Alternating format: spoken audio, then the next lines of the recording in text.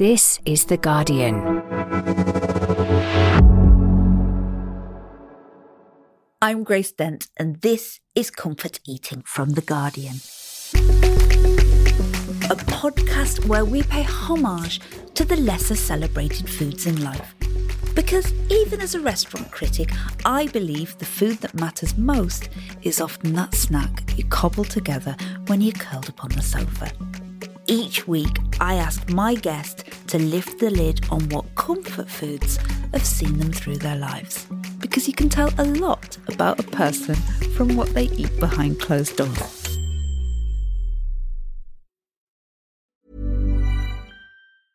Normally, being a little extra might be a bit much, but not when it comes to healthcare. That's why United Healthcare's Health Protector Guard fixed indemnity insurance plans, underwritten by Golden Rule Insurance Company, supplement your primary plan so you manage out-of-pocket costs. Learn more at uh1.com. Hi, this is Bachelor Clues from Game of Roses, of course, and I want to talk about Club Med. Everybody knows Club Med has been the pioneer of the all-inclusive resort since 1950, with almost 70 resorts worldwide, ranging from beachside destinations in the Caribbean and Mexico to exotic locations like the Maldives and Morocco, or even the mountain destinations like Japan and the European Alps. Dine on delicious gourmet cuisine, enjoy more than 20 activities, and make memories with your family. For more information, visit clubmed.us or call 1-800-CLUB-MED or your travel advisor. Hello, friends. Welcome to this very festive special of Comfort Eating. You find me, as always, in my kitchen, applying the final layer to the ultimate Christmas comfort food. It's a classic bird's trifle, raspberry jelly, sponge ladyfingers, custard, and a layer of dream topping. I've just been wrapping Charlie's gift, which I have been hiding in the loft since November. Look, I would tell you what it is, but there is a strong chance that he might actually listen to this one, because today's guest is, I can't believe I'm saying this, it is the man, the myth, the legend. It's Mr. Craig David. I'm struggling to think how to describe him, because he is a bona fide British superstar whose music is known by pretty much everyone that you meet. His songs are so important to so many of us. He has soundtracked the noughties with his tracks like 7 Days, Fill Me In, Walking Away. He's not only a singer, but a very talented songwriter, rapper and producer. And his new album, 22, is out early next year. We're speaking over Zoom today, and my only task is to play it reasonably cool and try not to sing in his face or faint with excitement. I'm walking away. I'm just trying to get it out of my system right now. Rewind. Leave it, Grace. Leave it. Leave it. We just have some trifle. Yeah, have some trifle and calm down. That's it. Good idea. Mm-hmm.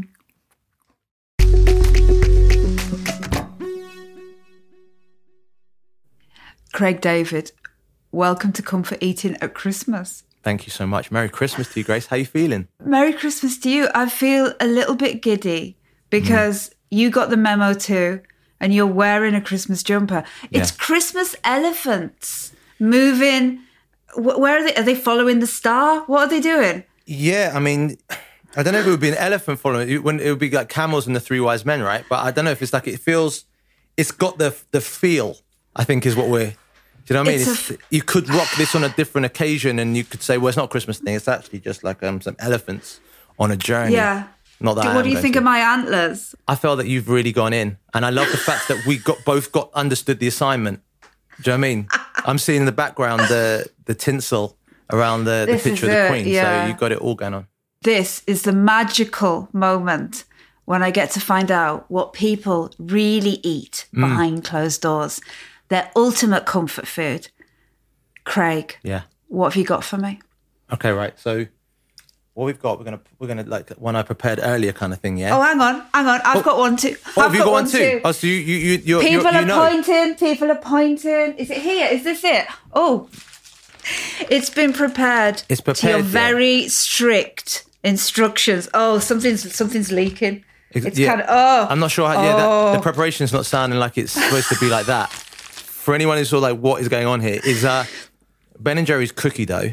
But the thing about it, which is different, which kind of is why I've gone for this, which people are saying, well, is that it? Cookie dough ice cream, is that, come on, we all do ice cream. But it's the way that you eat it. So what I've done is I've put, well, it's pretty much melted up. I could have gone a little bit more right now. So you could take a pint-sized one of these cookie doughs, put it in the microwave, which is why it's gone like that, for maybe, depending on how powerful your microwave is, for, let's say, a minute. And then what it will do, it won't be completely melted, but what you can then do is scoop out bits of cookie dough, which have a bit of the chocolate melted on it, with a tiniest bit of ice cream. You can sort of swerve around most of the ice cream. I like cookie dough. Right. I do like cookie dough. It is delicious.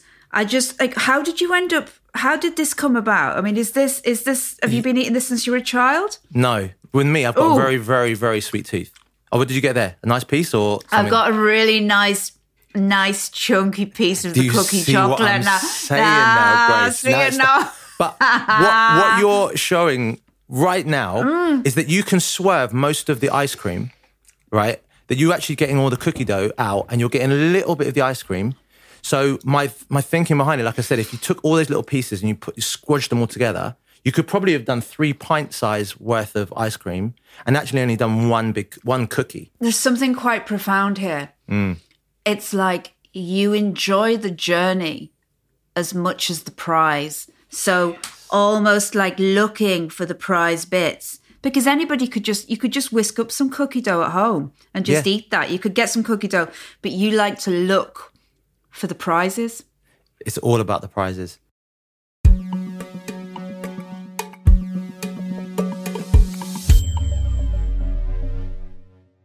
I always want to know what our guests were into when they were little.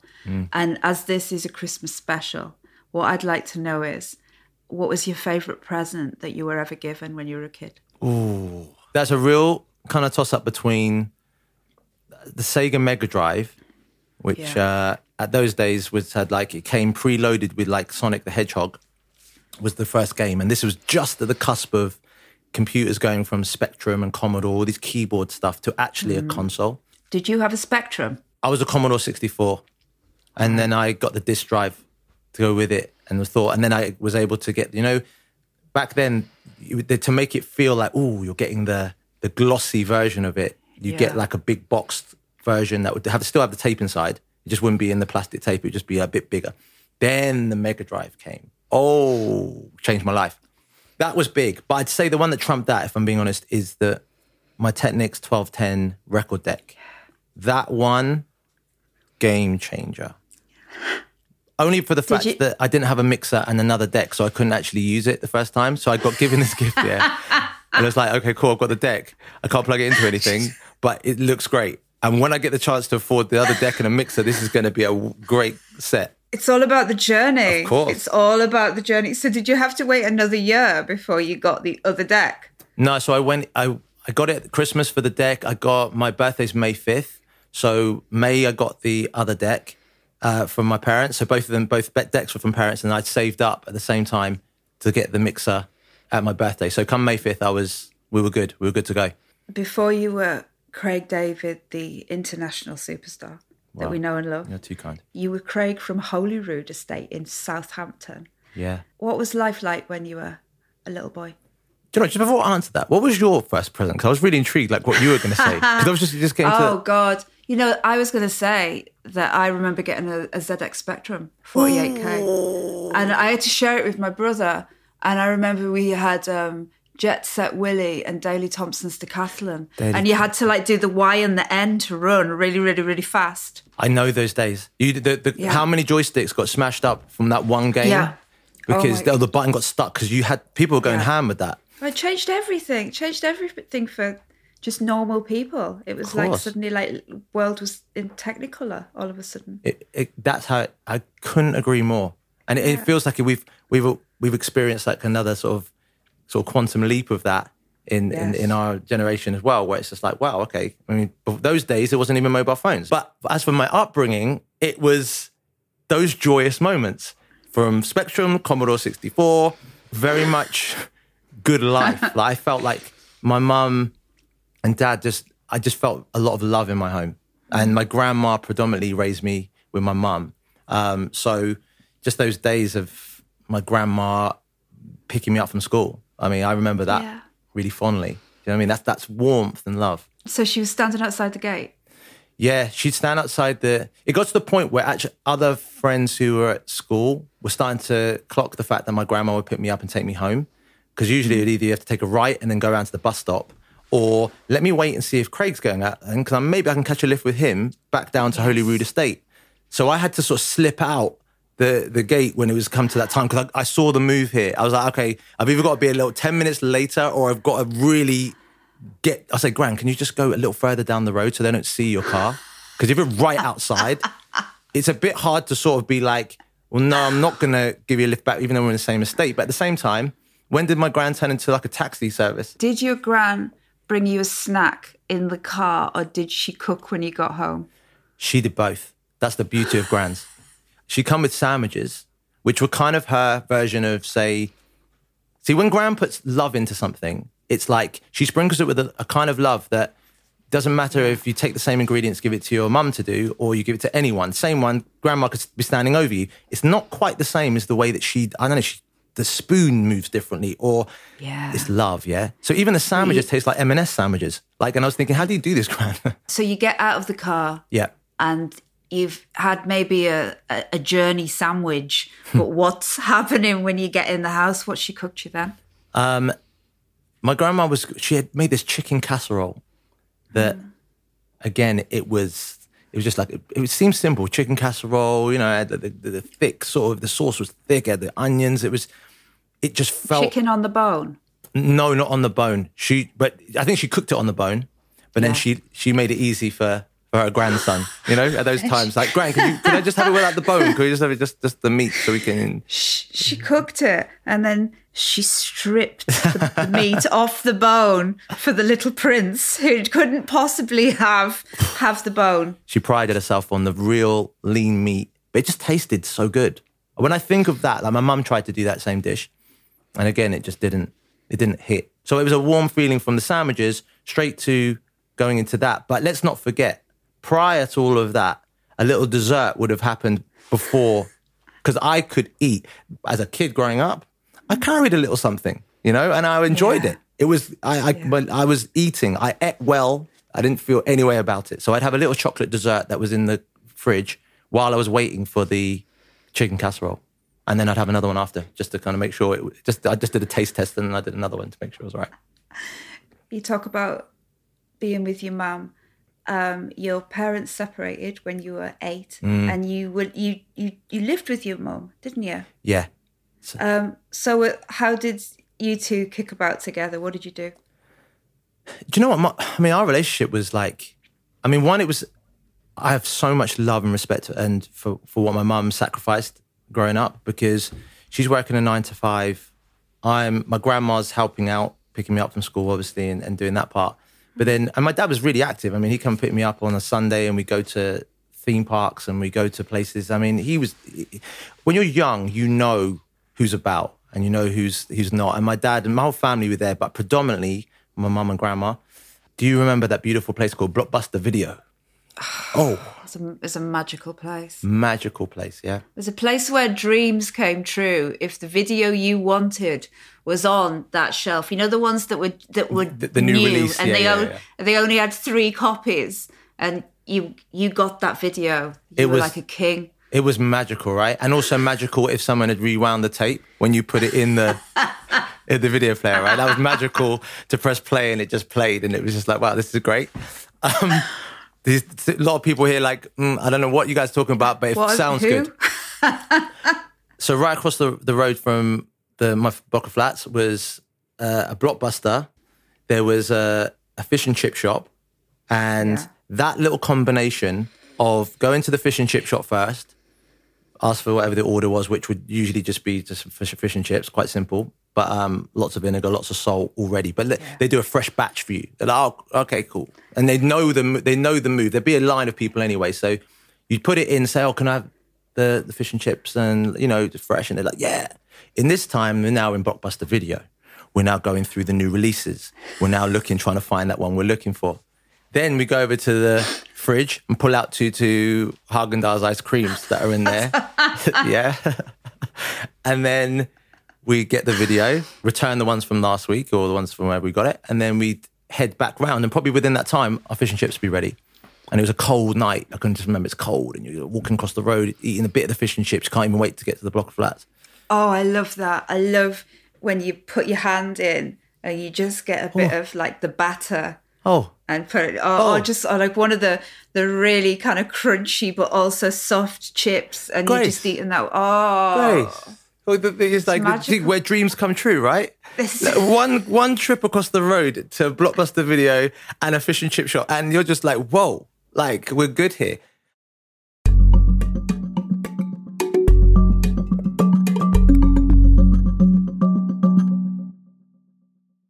So, what got you interested in music? I mean, my dad was a bass guitarist in a group called Ebony Rockers, which was like a roots revival reggae group. So I got heavily influenced by reggae music in general. So even when I listened to my first album, its roots are in reggae. Those melodies are like incredible, even though it sort of seems like it leans more R&B. And he used to always, when he picked me up to take me out, he'd always play like different reggae hits, volume 1, all the way through to like 210. There was so many of them. Every week a new one came out. He sounds incredibly cool. When you play bass anyway, you know that face they make when they're just in it. It's like, they're just in the thing. You're just like, okay, you're cool, whatever you're doing. If you're playing the right notes or not, but just do it in it, man. So I felt that from him. And he got me to play classical guitar when I was young. So I was doing lessons. And then my mum, so I kind of had my mum playing Stevie Wonder and the Osmonds. And then my dad playing like, I don't know, Gregory Isaacs and Bob Marley and Beres Hammond and all these guys. So I got really nice, warm, eclectic styles of music, which kind of then inspired me. I always could hold a note, but I didn't know it would hold a note in the way it has for the last 22 years. So it's quite crazy. So when did you decide that music was your path in life and not just an interest?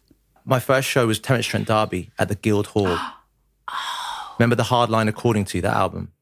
Like... Whoa. That whole album, it's just so, reminiscent of a time, and like Wishing Well and stuff like that. And If You Let Me Stay. If You Let Me Stay, you know, like that. The way he sang was like, it felt like he had Stevie, Marvin, MJ, Prince. I mean, when I saw him moving across the stage and singing those songs, it was so heartfelt that from that moment I was dreaming of like, if I could ever get on stage, that would be pretty amazing. So it's funny to then go on.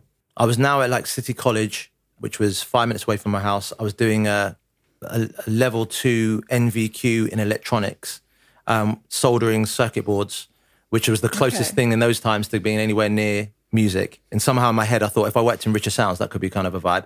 And then I could be around like that second deck, that deck that we were looking for. I mean, maybe the timeline's a bit off, but it would be like I could get another piece of equipment to add to my thing. I got the soldering thing, maybe. But then kind of that just ended up me making mixtapes in that period of time I was at college. And then I met Mark Hill from the Artful Dodger when I was DJing at one venue called Old Orientals, which was a 2-level sort of club night. And he was playing garage and house upstairs, or house and garage, and I was playing an R&B set downstairs.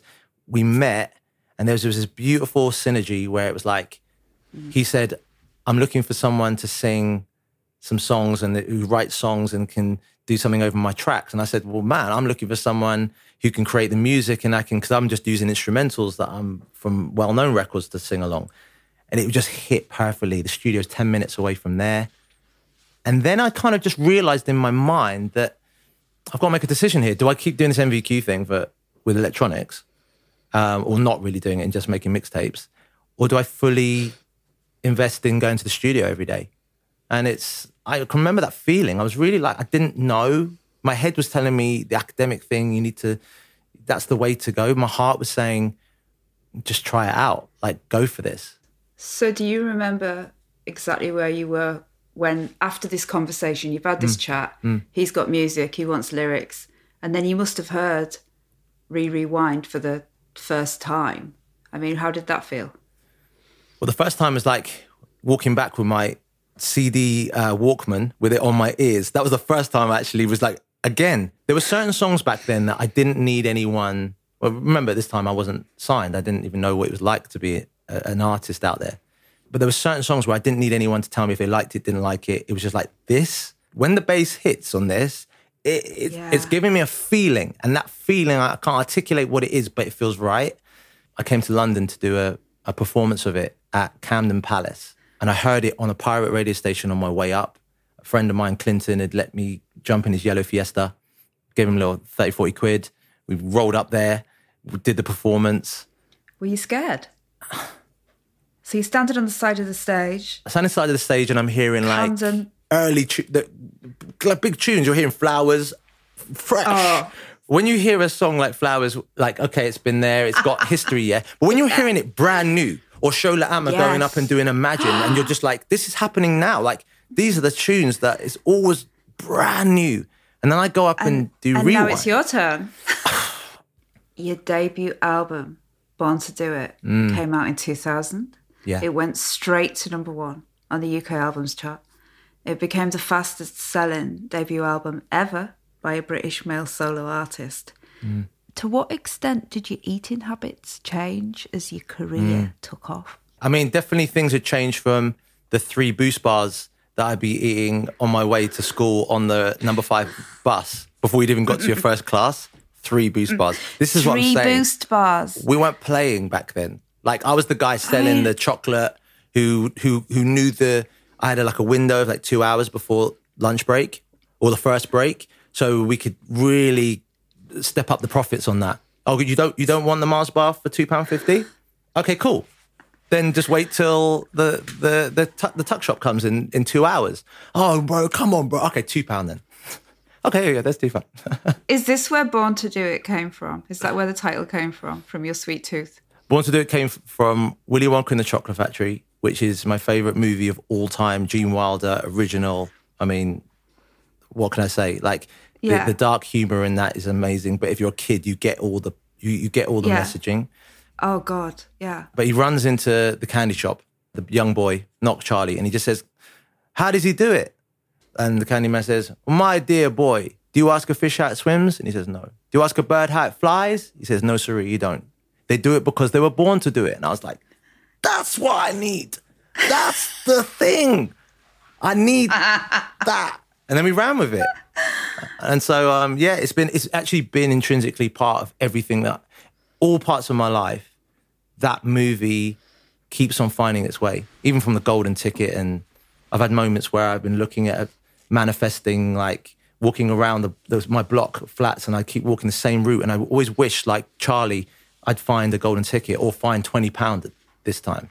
So I was thinking £20, £20, £20. I went for years and I just kept looking in the same spot. One day, I look and I see a £20 note in the position, £20, not 10, not 5, £20 in the position that I'd looked for years. And I was just like, it's a sign. I was like, it happens. It just doesn't happen maybe overnight. That's my Golden Ticket moment.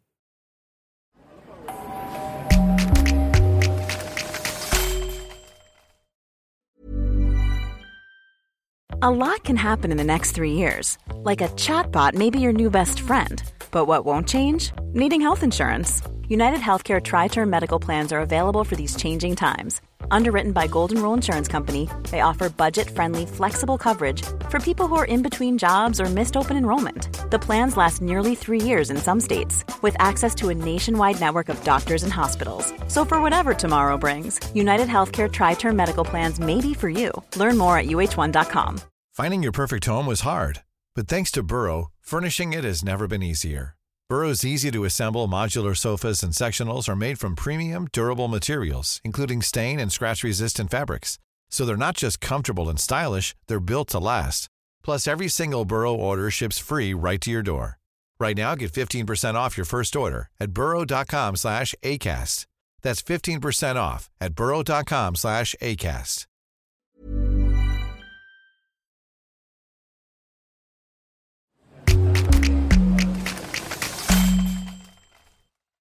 By your mid-20s, you'd released several albums, you've won countless awards. And then after releasing a greatest hits record in 2008, you moved to Miami. Yeah. And your musical output slows down. What were you looking for in a move to America? Well, the first time I went to Miami was 2000. Went over there to do Fill Me In. First time I went to Miami, saw the palm trees in the background. I saw the sun, and I was just like, whoa, what is this place? A few years later, I was like, had the opportunity where they were building the Mondrian Hotel. There's a few dotted around. And I used to go there in LA to stay when I was doing shows. So they were building the hotel and they had like apartments that you could actually rent out or you could buy. So I looked at one and the developer did a great little move on me. The developer's like, oh, you don't want to go upstairs and see the other ones that we're selling. And I was like, oh, really? Okay, let's have a little look. And then I went upstairs and I saw this apartment that blew my mind. And at that point, I had to make a decision. Do I want to make that move? Because it was just dreamy. I was soaked up in the dream. I've seen pictures of you when you were in Miami. You must have been spending so much time and energy on that. It did have an impact on how I was eating, for sure. Talking about comfort foods and food, because it's very body conscious. I've got to say, I'll give myself a pat on the back for the training, because I went in. It was like we were doing cardio in the morning and weights at night or vice versa.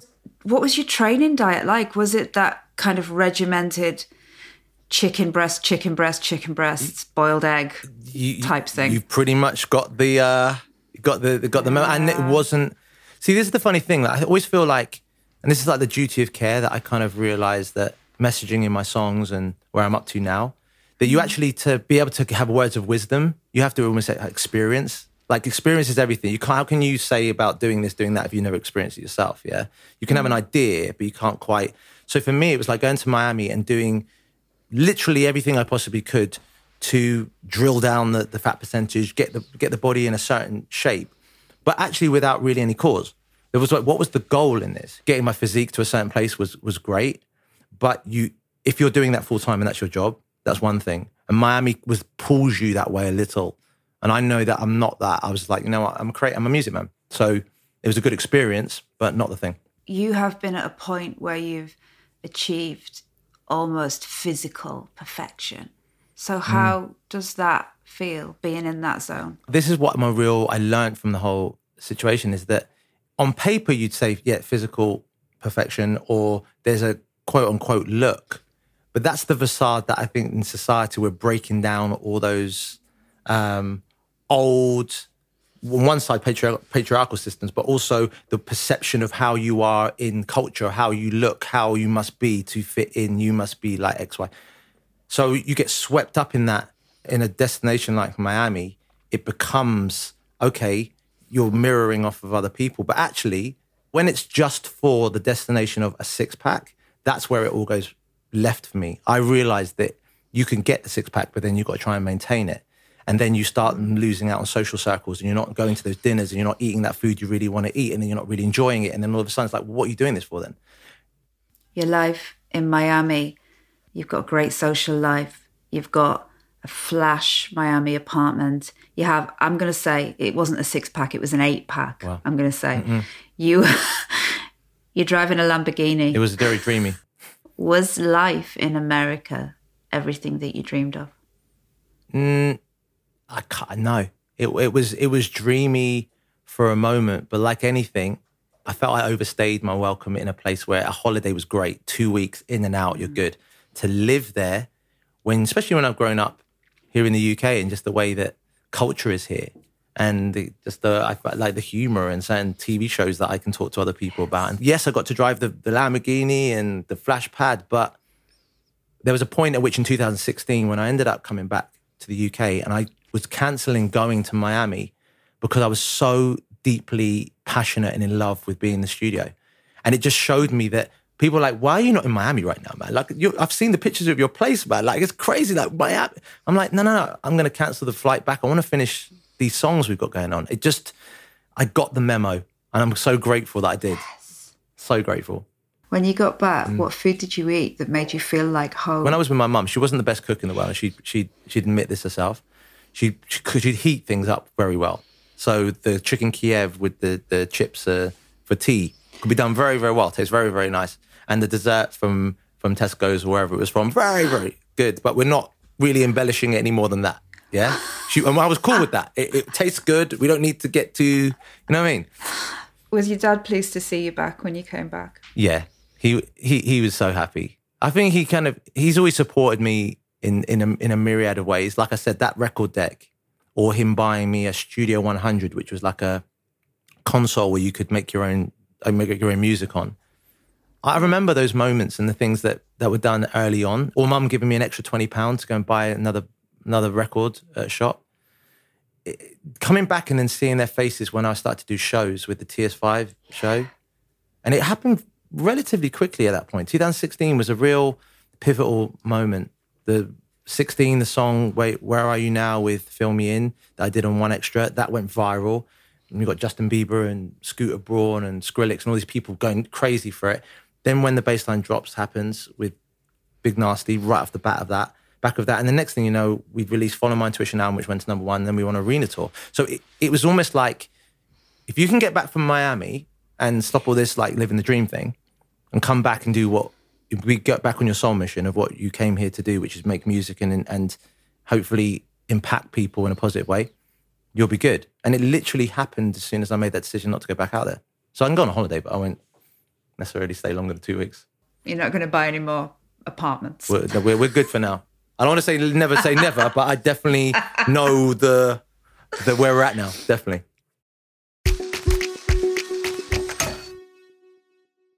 So I'm in the middle of planning Christmas round at mine this year. I've got the whole family coming down. What I want to know is, what will it look like for you and what's on the menu? Christmas is like one big smile. So that's the first, if I'm trying to sum it up in an expression, it just feels like a smile. Like at the 23rd or 24th, either my mum will come up to me or I'll go down and see my mum. And my dad will come around on Christmas Day. So it's a very small, like tight knit. Wake up, throw on the Home Alone jumper. My mum always revamps it, finds a new one, different colour. So we throw that bad boy on, put the movie on, get the tone. Home Alone 1 and 2 are just preloaded, ready to go. Interesting. Do you cook? Well, we talked about the garlic, the chicken Kiev, right? We've gone, so we know what road we're going down, yeah? So there's some things prepped. There's a couple things that will be sort of ready to go. We just need to not heat them up, but like there's some frozen stuff that do need a little bit of attention. You know, like the parsnips, for example, they were honey roasted already. They haven't been like freshly made in the kitchen. Okay. They're heated well. Okay. So it sounds like you're kind of doing things that are quite easy just so you can spend time together. You got it in one. Like my time in Southampton is to give my mum 100% of my attention and to let her know how much I love her. So if it's helping out in the kitchen, I'm there. And also my mum is actually, she wants the same for me. So she's like, no, it's cool. I got this. Like, I'm like, okay, let's do this together. We'll serve it up together, get it right. And then we'll go back into the living room. We'll watch something that's on TV. Or Home Alone goes back on again. And then we literally enjoy those moments of just like reminiscing about Christmases before and just life, really. I mean, I've got a lot of time for now spending and having real moments in relationship and being present and not rushing through life to just get to the next thing. Craig David, thank you so much for being on Comfort Eating. You've been so amazing. I have one more request.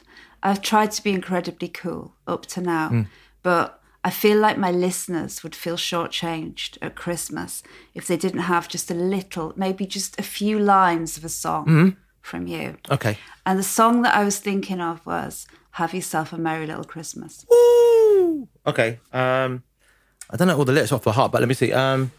Let's try and style it then. Okay. Have yourself a merry little Christmas. Let the Yuletide gay. From now on, our troubles will be far away. Oh, yeah. Have yourself a merry little Christmas. Grace, I love your vibe. Next time, you'll have to come round mine for a little cookie dough, yeah. Vibes, I don't know, something like that. going on. Thank you so much. My pleasure. Thank you. Oh, you are amazing, and you've been a wonderful guest. Thank you. Thank you so much, and thank you for the song. Do you know something? That Damn You got a little tear in my eye. Great. Christmas has started. It's officially, and I appreciate you, you know. Oh, Craig David, thank you so much for comfort eating with me. Merry Christmas. Merry Christmas to you. This episode of Comfort Eating was produced by Jack Clarimond. The series producer is Leia Green, and the executive producer is Kathy Drysdale. The music was written by Axel Kakoutié. Mixing and sound design was by Sami El Anani. If you like comfort eating, please leave us a review. You can subscribe wherever you get your podcasts so you never miss an episode. And use the hashtag ComfortEatingPod to get in touch about the podcast or share your own comfort foods. This is The Guardian.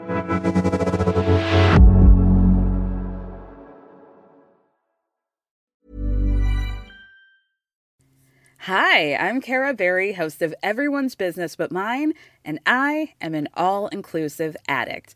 Enter Club Med, the best all-inclusive for you and your family. With resorts worldwide, from their family flagship resort, Club Med Punta Cana, to their only mountain resort in Canada, Club Med Quebec, they have everything you need to relax. With their 20-plus sports activities, wellness programs, you can dine on delicious cuisine and make memories with your family. So book your next getaway with Club Med. Visit clubmed.us or call 1-800-CLUB-MED or your travel advisor.